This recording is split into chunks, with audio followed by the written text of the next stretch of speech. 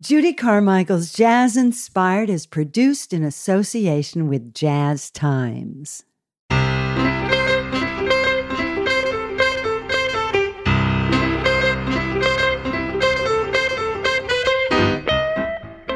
Guitarist-producer Nate Najar's new CD, Jazz Samba Pra Sempre, celebrates the 60th anniversary of Jazz Samba, the landmark 1962 album by Charlie Byrd and Stan Getz that launched the international bossa nova craze.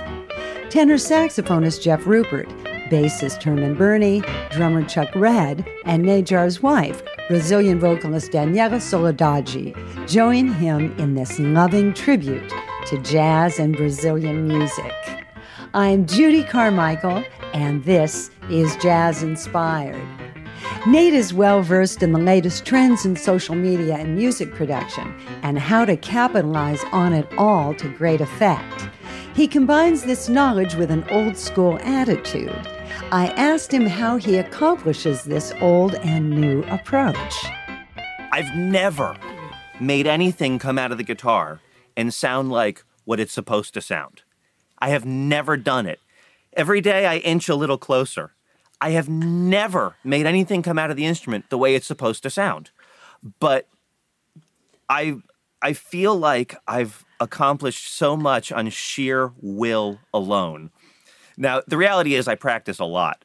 The other reality is, I'm playing a non-traditional jazz instrument because I play a classical guitar, and I'm using air quotes here. I try to play it with classical technique.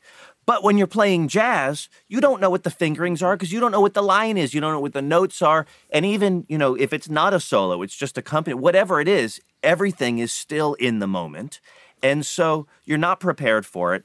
And in a performance situation, you'll do whatever you can do to get the note out.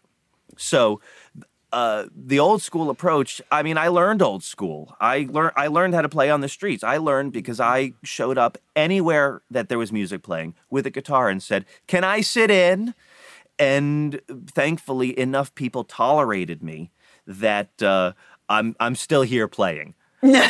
How old were you when you were doing that, when you started doing that? Started showing up to sit in? Honestly, my dad would, there was a joint around the corner from where I was growing up that my dad liked to hang out, and there was a blues band. So I was about 12 years old when it started.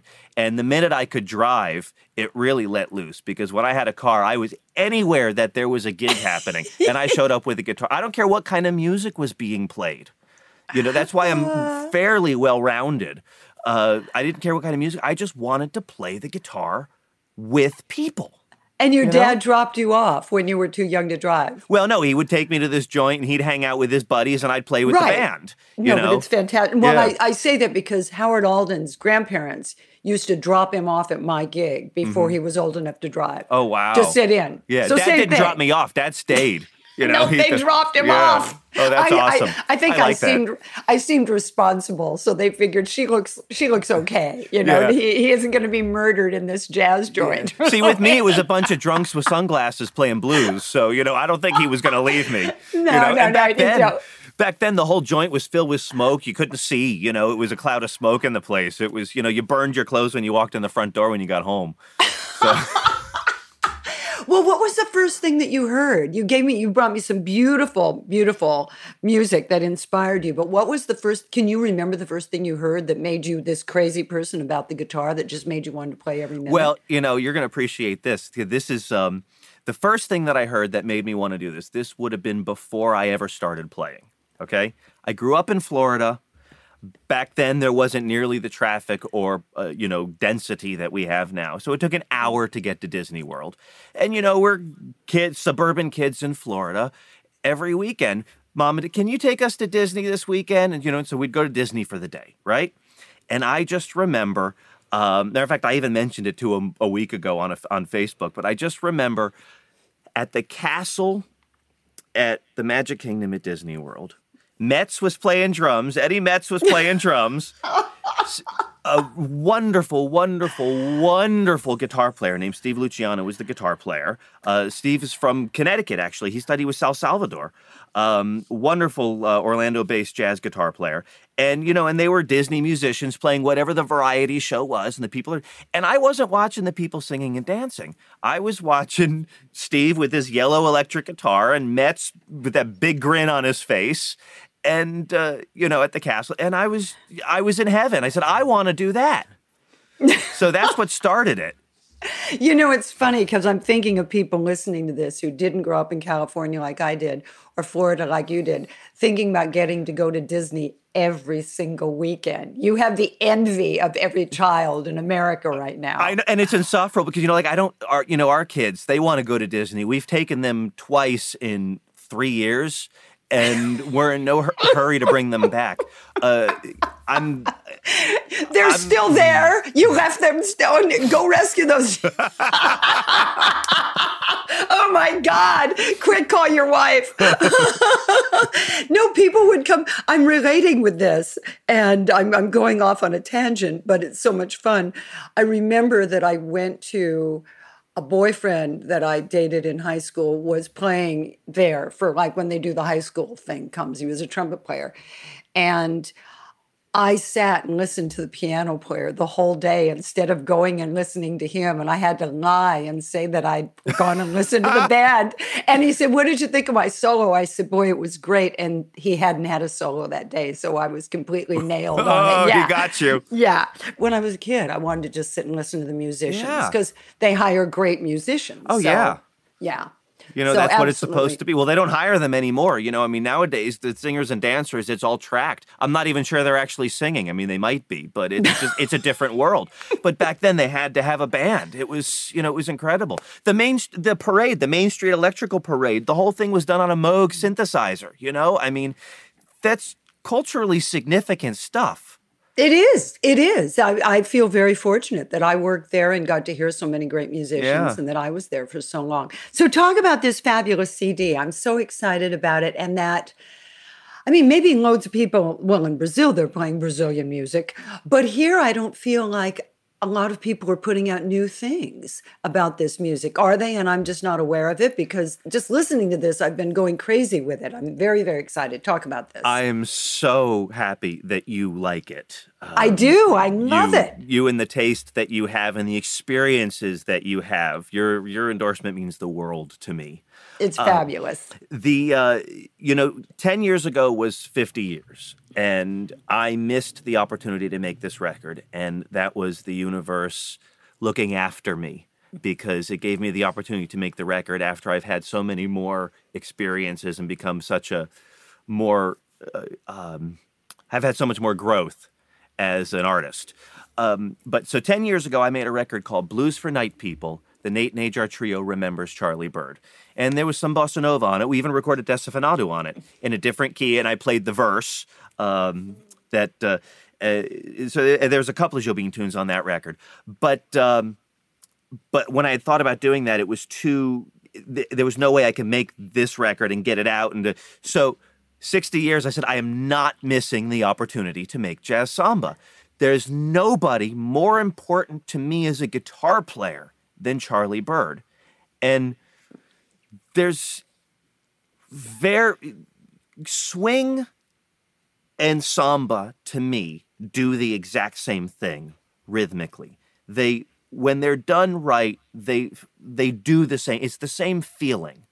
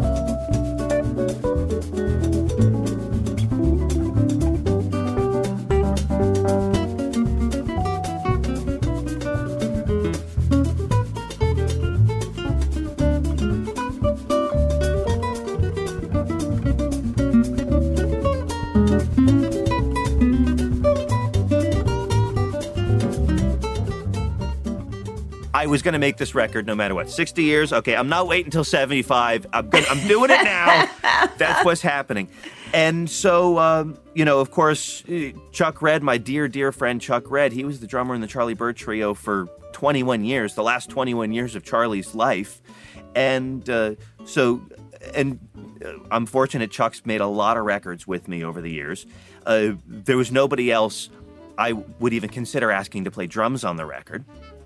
Herman Burney, the bass player, he has Keeter's bass. Keeter Betts was the bass player in the Charlie Bird Trio for the first part of Charlie's career, and he's on all those iconic records, including Jazz Samba.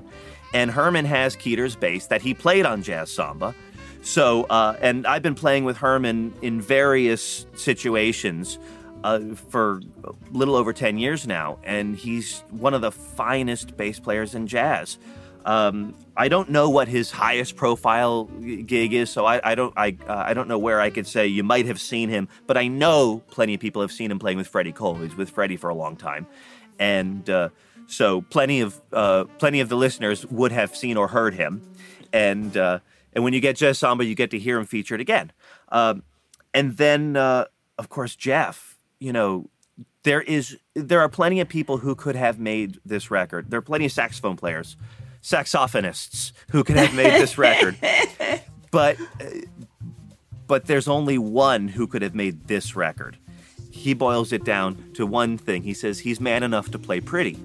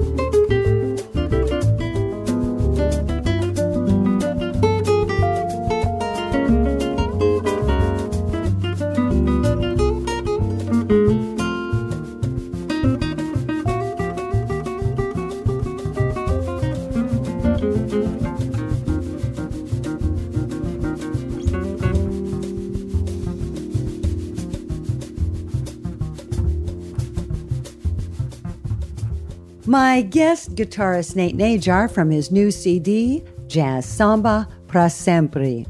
This CD celebrates the landmark 1962 album by Charlie Bird and Stan Getz, which launched the international bossa nova craze.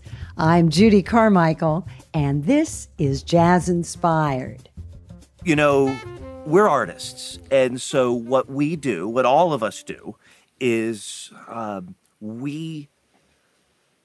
I don't even want to say we create something. I've had a kind of perspective on life and the universe and everything. And as you and I know, as we know, the music actually already exists. Just like mathematics and language, the music actually exists. And we hear it and pull it out and present it. And that's what happens when we say we're creating something.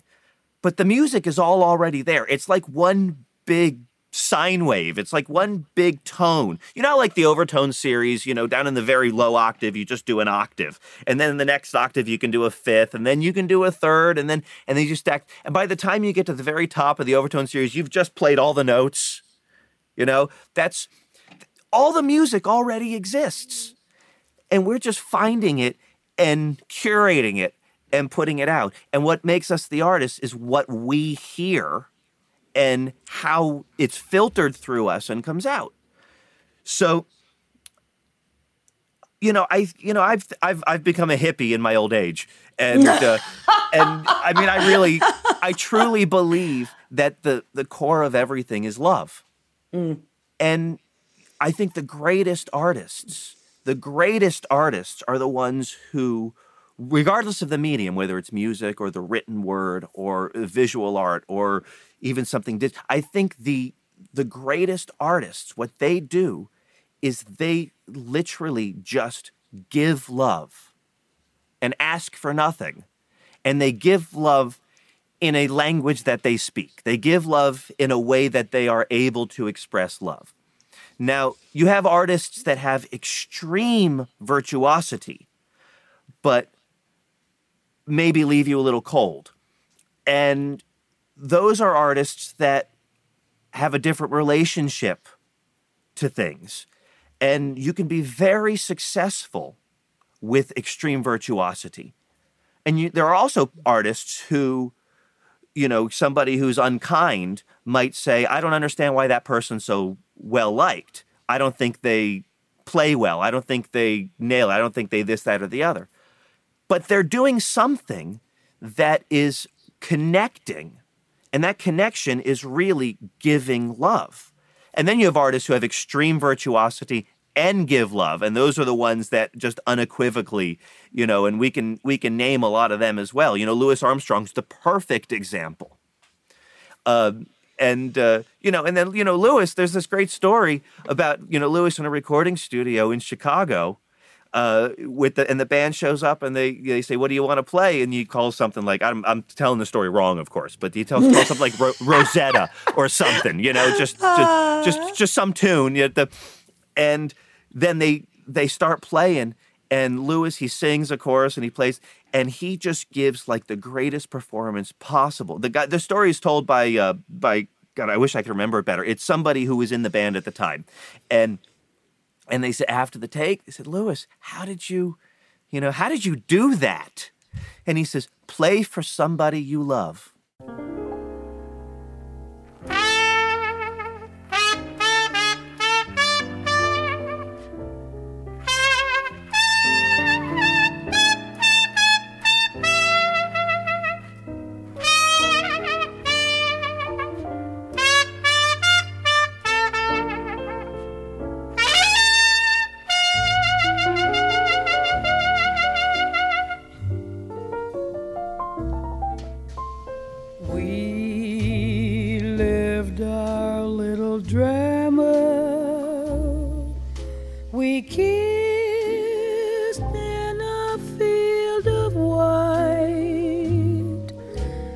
Stars fell on Alabama last night. Oh, yeah. I can't forget the glamour. Your eyes held a tender light, and stars fell on Alabama last night. Oh, by the season, I never planned in my... Talk about the importance of this CD when it came out, because you and I know this. It's hard to even think there was a time when Brazilian music and jazz wasn't married. Right. But this was really the beginning of that, wasn't it? Where it really launched that, and everybody would say, well, of course, it's a natural. Talk about that. Well, it's interesting because before both of our times, we're so spoiled with the information exchange in this day and age. And frankly, even we're spoiled with the information exchange that we had even from the 60s, 70s, 80s on. The fact that we have access to this music, and we had access to it because of people like Charlie Bird. Because, Charlie, he did, in the late 50s, he did a bunch of State Department tours. The State Department, and it was really the CIA that was doing this. I did those tours, I know. Yeah, I'm reinforcing that thought. Continue. Yeah, it was really the CIA. And Latin America in the 50s was a very important place because it was so close to home, and it was up in the air in terms of what was going to happen politically and how does that affect the United States. So the State Department was, obviously was sending people out everywhere to, and they used jazz. It's interesting. There's a Washington Post article from 1959 that talks about one of Charlie's State Department tours, and it says that the writer of the article, the Washington Post, can't understand why they would use something as lowbrow as jazz to represent America. So sad. But the truth is, jazz is such a distinctly American art form. Oh, yeah. It's such a uniquely, distinctly American art form that it was and it showcases so many things that are what the real American ideals are. And it was the perfect vehicle to kind of spread around the world. But Charlie, being the curious guitar music loving person that he was, everywhere he went, he would go buy sheet music. So Charlie, everywhere he went, he picked up music. People don't realize how hip this guy was. If you listen to his records, really throughout his whole career, but particularly late 50s through the mid 60s, the arrangements and the attention to detail on the music he presented. He found stuff that nobody was doing, and he presented it, filtered through him, so that people who otherwise would have never heard it had a chance to hear it.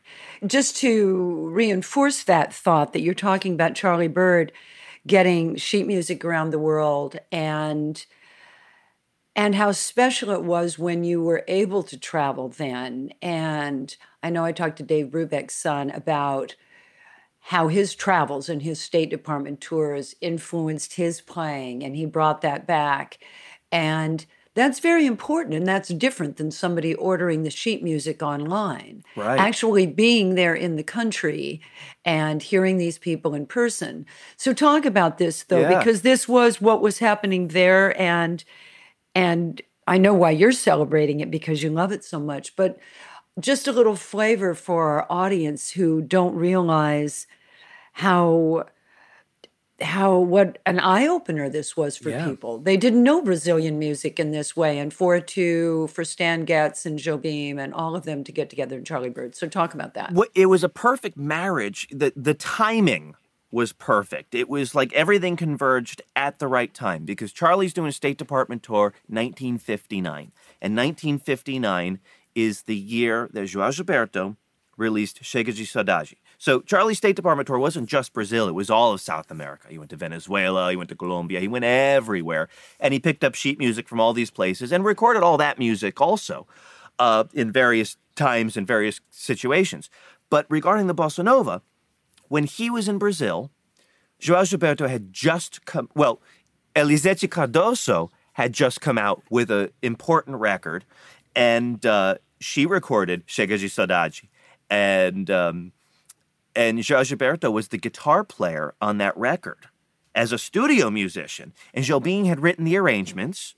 And then João had the opportunity to make a record the same year, and he recorded that tune and a number of other Jobim tunes. The origins of samba and the origins of New Orleans traditional jazz are an extreme parallel at the same time. And I think that's part of the reason we like samba so well. But so João Gilberto distilled samba into something that could be done in the guitar. And then he made this record, Chega de Saudade, and it became a massive hit in Brazil. And, of course, this is the beginning of the record industry, so there's not a lot of competition. You make something that everybody responds to. Charlie Bird is there. Keter Betts, Buddy Deppenschmidt, Bill Reichenbach, they're there. And what happens is the guys in the band are hanging out because that's what guys in the band on tour do, while Charlie is at state dinners and official functions and so forth. And Charlie gets these records, and he comes back, and he starts playing the music at his gig at the Showboat Lounge. He starts playing these tunes. And the part that's really hip is that jazz samba, a bunch of the tunes from jazz samba came straight off that first João Gilberto record.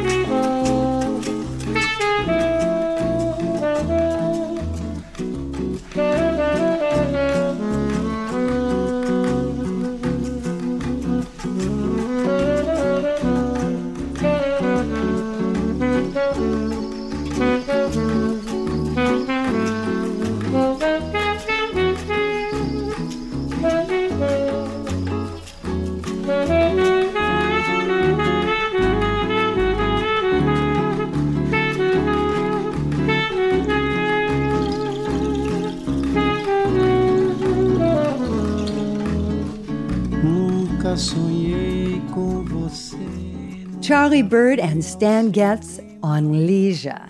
I'm Judy Carmichael, and this is Jazz Inspired.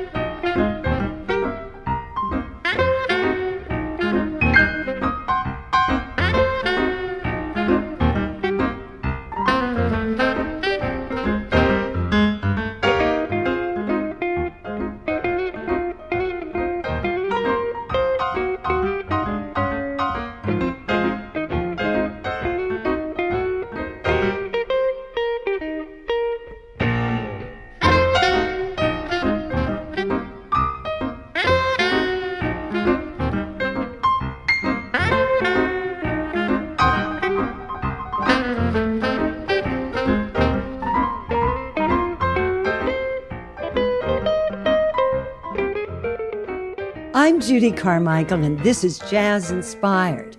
Our show is made possible in part with generous support from Steinway & Sons. Additional support is provided by Jazz Times Magazine, providing entertaining and provocative coverage of the jazz scene since 1970. On the web at jazztimes.com. For a schedule of upcoming programs, visit our website at jazzinspired.com. You can listen to Jazz Inspired on your favorite podcast platform and email us at info@jazzinspired.com or visit us on Facebook, Twitter, and Instagram at Stride Queen. Although we broadcast on NPR stations, we're an independent production not funded by NPR. Please visit jazzinspired.com to find out how you can chip in and support us. No gift is too small. And please write a review on Apple Podcasts, which is the best way for us to entice others to listen to the show. Thanks for helping us spread the word and celebrate our 22 years on air. I'm talking to guitarist-producer Nate Najar. To my record, which is Jazz Samba para sempre, and what that means is Jazz Samba forever. Because to me, I agree with that thought. Yeah, you know, the title came itself. You know, I mean, exactly.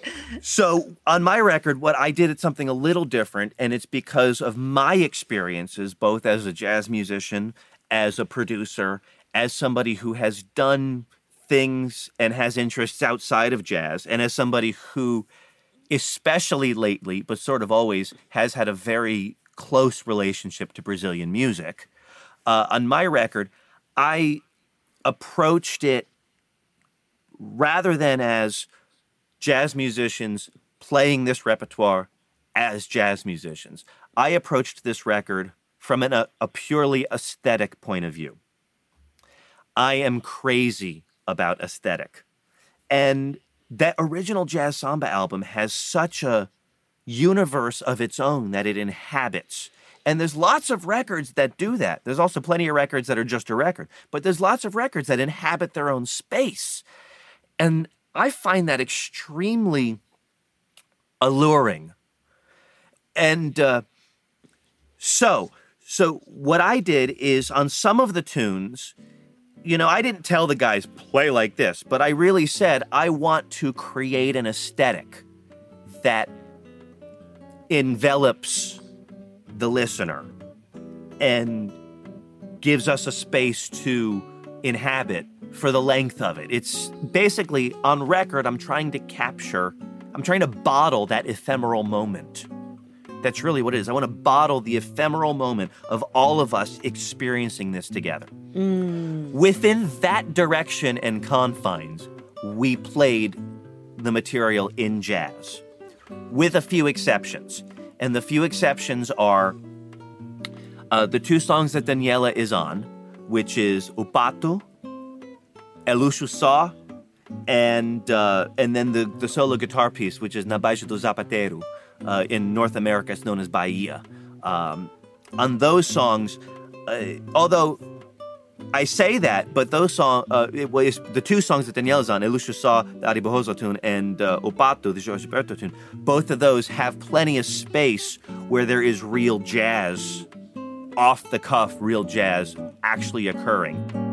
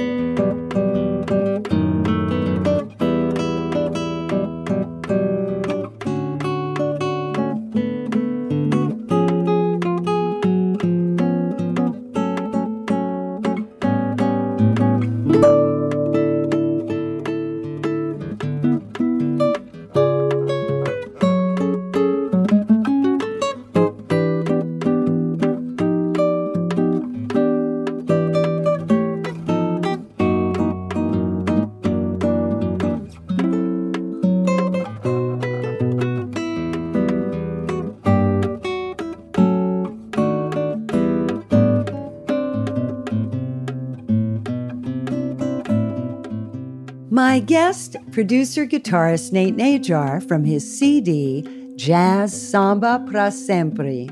I'm Judy Carmichael, and this is Jazz Inspired. I love you talking about creating an aesthetic and an atmosphere. It's very evocative, which I felt with the whole record.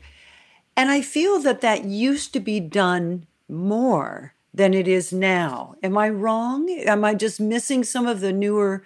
I mean, because people, I get things all the time. People are sending me things constantly for the show.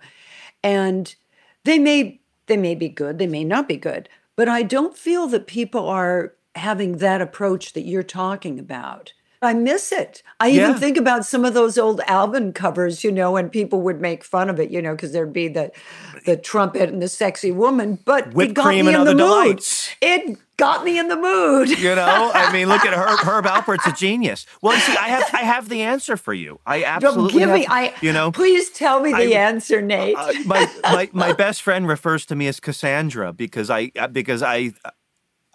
behave like I see the future.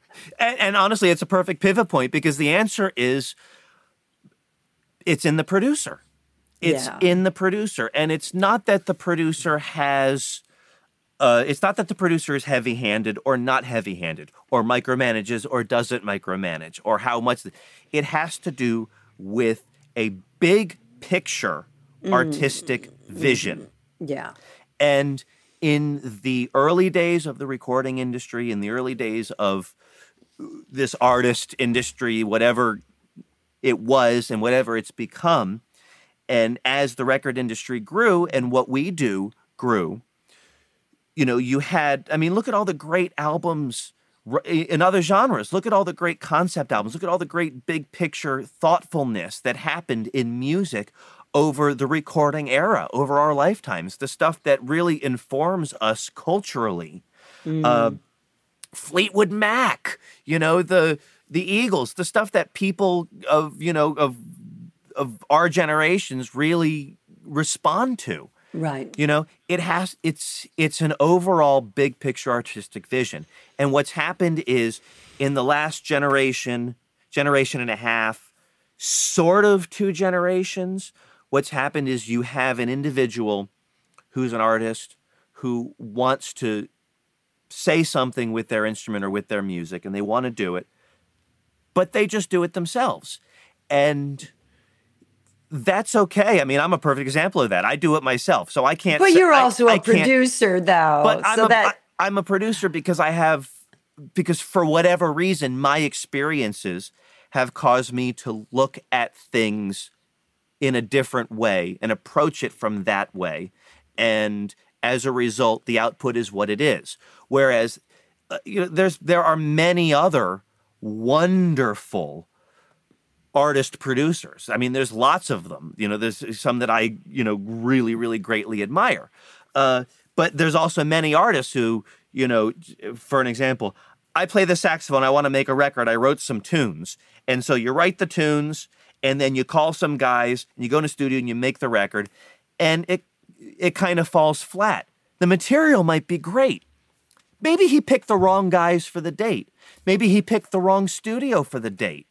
Maybe the arrangements could have been curated a little better. Whatever it is, it falls flat. And, he listens to it and he says, I wish I had done something different with it, but I don't know what it was that I should have done different. That's where somebody with the best producer will the sole job of the producer, regardless of how heavy-handed or light-handed the actual work becomes, the sole job of the producer is to best realize the artistic vision of the artist. Full stop. I'll give you a great example. I just produced an album for a wonderful tenor player here in Florida who's never done anything on his own out in the industry. He and his wife own a music school up in North County. They do wonderful, wonderful things with kids. They give scholarships. She's a wonderful piano player and singer. He plays in blues bands and swing bands around town. He gigs, and he's a wonderful tenor player. He used to tour with Bobby Blue Bland, so he's really got some bona fides, in lots of ways. He went to the New School 25 years ago or whatever. So he wanted to make a record, and he said, Nate, I love the sound of the records you make. Would you produce this? And it was all original compositions. And he sends me some music to, not to listen to, he sends me some scores to look at. They're handwritten things. He scanned them. And I said, his name is Eric Mullins. And the record's going to be out any day now. I'm not sure of the release date, but it's about to come out, and it'll be out on vinyl. It's one of the best sounding things I've ever done. It's amazing. And I had very little to do with it, which is the best part. He sends me this. I said, Eric, you've got to do this in New York with some New York guys. I can make some recommendations, but I'm sure you know some people. But really, you need to get the right guys for this music. I know the studio we're going to do it at. I know how I'm going to record it to get the sound that you want, because over the course of our conversations, I know what kind of sound you like. And we did the date in December. We did the date. It was 2 days tracking in my favorite studio in all of New York, East Side Sound. It's in the Lower East Side. Lou Holtzman he's like the last standing New Yorker. It's incredible. It's great. And so we did the date, and it was a 3-horn front line and 3 rhythm, just a standard group, all original stuff. And his compositions are so hip. It's not about the changes in the melody, but it is about the changes in the melody. It's I don't know how, you have to hear it. That's the only thing I can say. It inhabits a world. And I captured it in a way to present this. It's an ephemeral moment is what it is. And if he had taken those compositions and just gone to a studio in town and called some local players and put the music in front of them, he would have gotten something totally different and would not have been this ephemeral moment. But what I'm saying is I did very little on this record. Whereas there's records that I produce where I do the arrangements and I play on it and I do a lot of stuff. So it just depends what the artist is, what the intention is. It's all about intention. And so forth. So back to what you were talking about regarding, some records that may fall flat. It's because when there was a lot of money to be made in the record industry, because everything goes back to money. Everything goes back to, the media companies it's just, the Beatles are so lucky to have been in the right place at the right time, because you had 4 guys who were at a place in history where somebody could make such big money off of them that they were given the opportunity to explore what it meant to be an artist. That's really what happened with the phenomena that was the Beatles. No, and that's so beautifully put, because people say that it's all about the money or it's who you know or all of that, but I don't think they think deeply about what that really means and what it affects. At least I didn't. I mean, now that through the years as I've gotten older, I remember hearing all these cliches when I was young. And I was young and motivated and talented and smart. And I thought, I can go off, I can do anything, because I was also driven. And I thought, that doesn't matter. It doesn't matter that I don't have any money. It doesn't matter that I don't know anybody. I'm going to be a huge success. And then as you get older and smarter, you see that it is about money. Yeah. And it is about who you know. Or as I say, it isn't who you know, it's whom. Yes.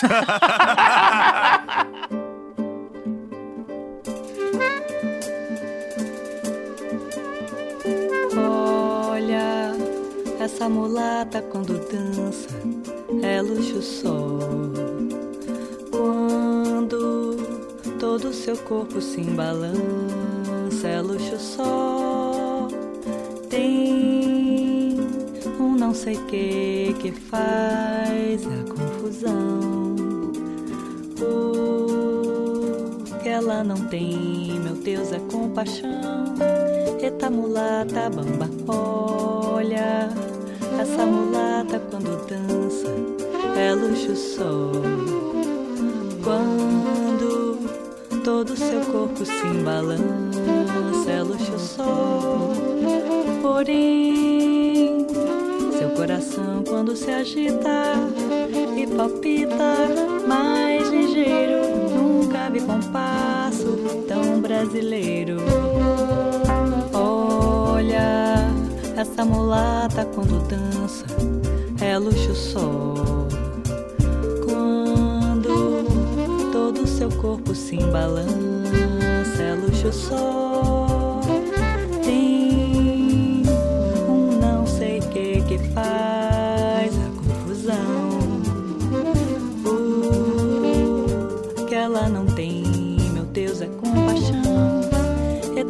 mulata bamba, olha, essa mulata quando dança é luz do sol. Quando todo seu corpo se embalança é luz do sol. Porém, seu coração quando se agita e palpita mais ligeiro, nunca vi compasso tão brasileiro.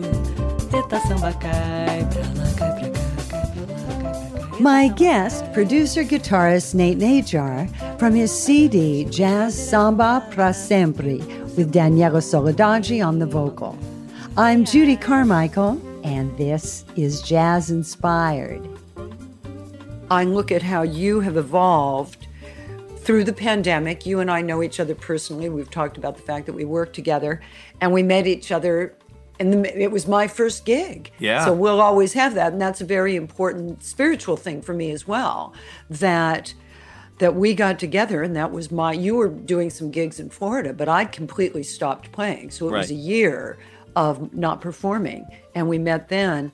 And so that will be important for everybody. You remember that our first gig, the presenter actually teared up when he was introducing us. The band, yeah. And then the third one, I teared up when I was thanking the audience, and I had to stop because I couldn't keep talking. And I think that it's an important message for other creative people who are listening to this, other musicians or in the arts, is that we're in a business now that doesn't have the kind of money, or we're not the Beatles at that time when people can make money off of it in the same kind of way.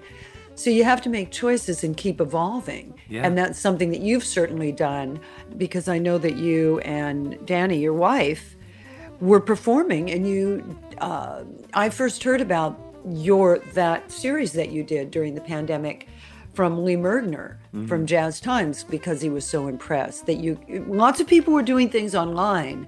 But again, I feel that you brought this concept of creating a vibe. You had a real concept with these concerts. It wasn't just Danny and Nate from our living room. Well, it started out that way. It did, but we all started that way. I mean, I did my first film just as a joke, and then it got 10,000 views, and I thought, wait a minute, people watch this stuff. Yeah. I need more of a concept. I love the one with all the stuffies, all the stuffed animals. Well, that's when I got my concept together. The first one I just did, and then I thought, wait a minute, who can I get to listen to me that's COVID immune? Stuffed animals. I called all my friends, drop them off. But I think that's an important thing to talk about, a bit of just taking what we have and evolving with that, and because we live in the time we live in. Yeah. And how do you make that work?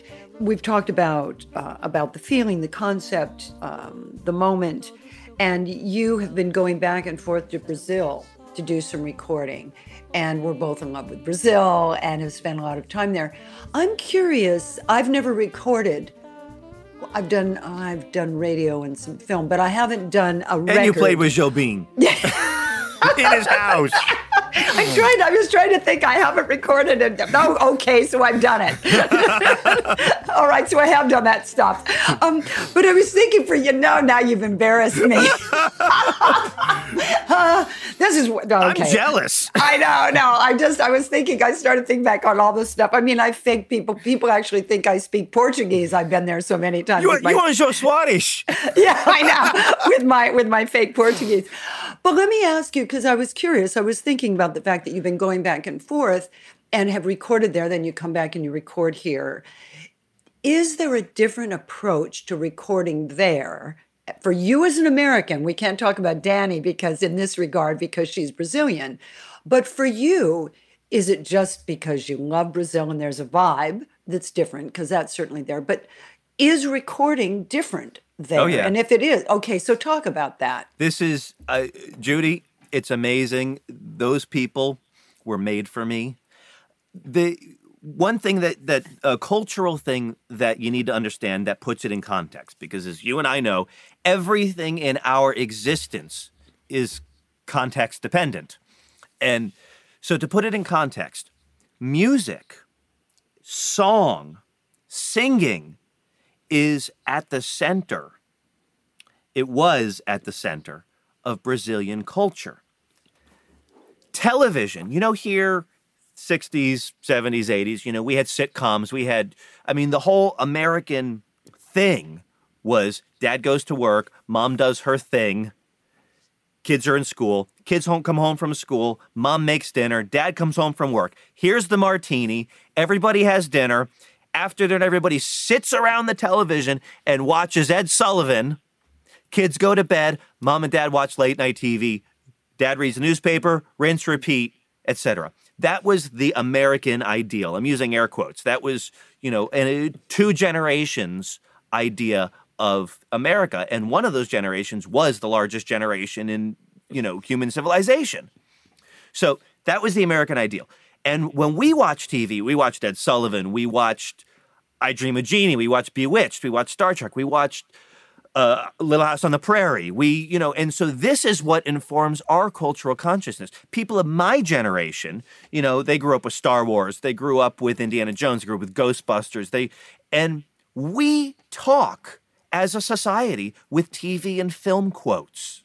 TV was America, but in Brazil, on TV, it was just people singing and playing music. No, I know. And when I did Jô Soares, I've tried to explain that to people, that there were multiple music acts. And he talked to all of them. That never happened here. Yeah, because there were no there was a couple of TV shows, but basically you had the novella, you had the soap operas, and then every other TV show was a music show. The whole society, even with TV, was about singing songs and playing music, because samba was the core of everything.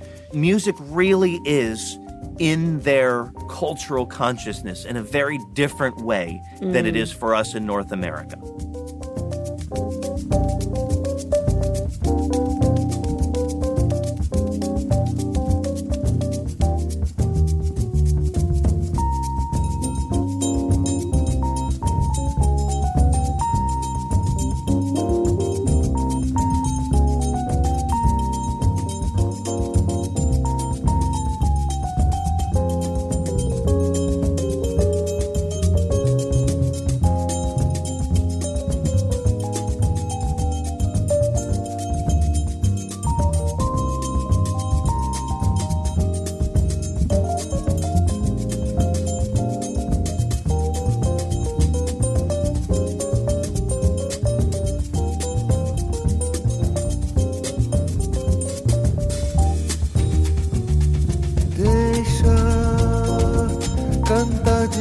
trovador, maneira encore a luz da lua, toda a canção do seu amor.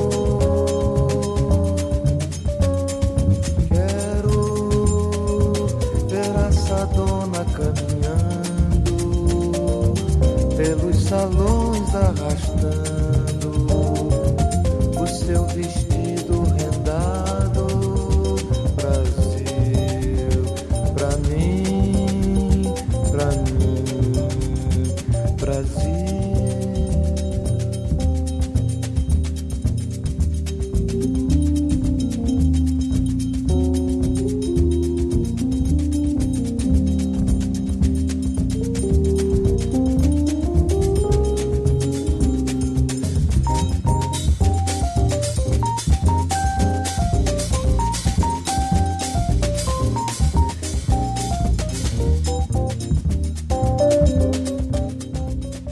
Thank you for taking this time and for this great message. I feel like, boy, if we ever needed it, and we're hopefully coming out of this pandemic situation, so it's a good time to say the flowers are coming again and there's lots of love in the world. It's all perfect.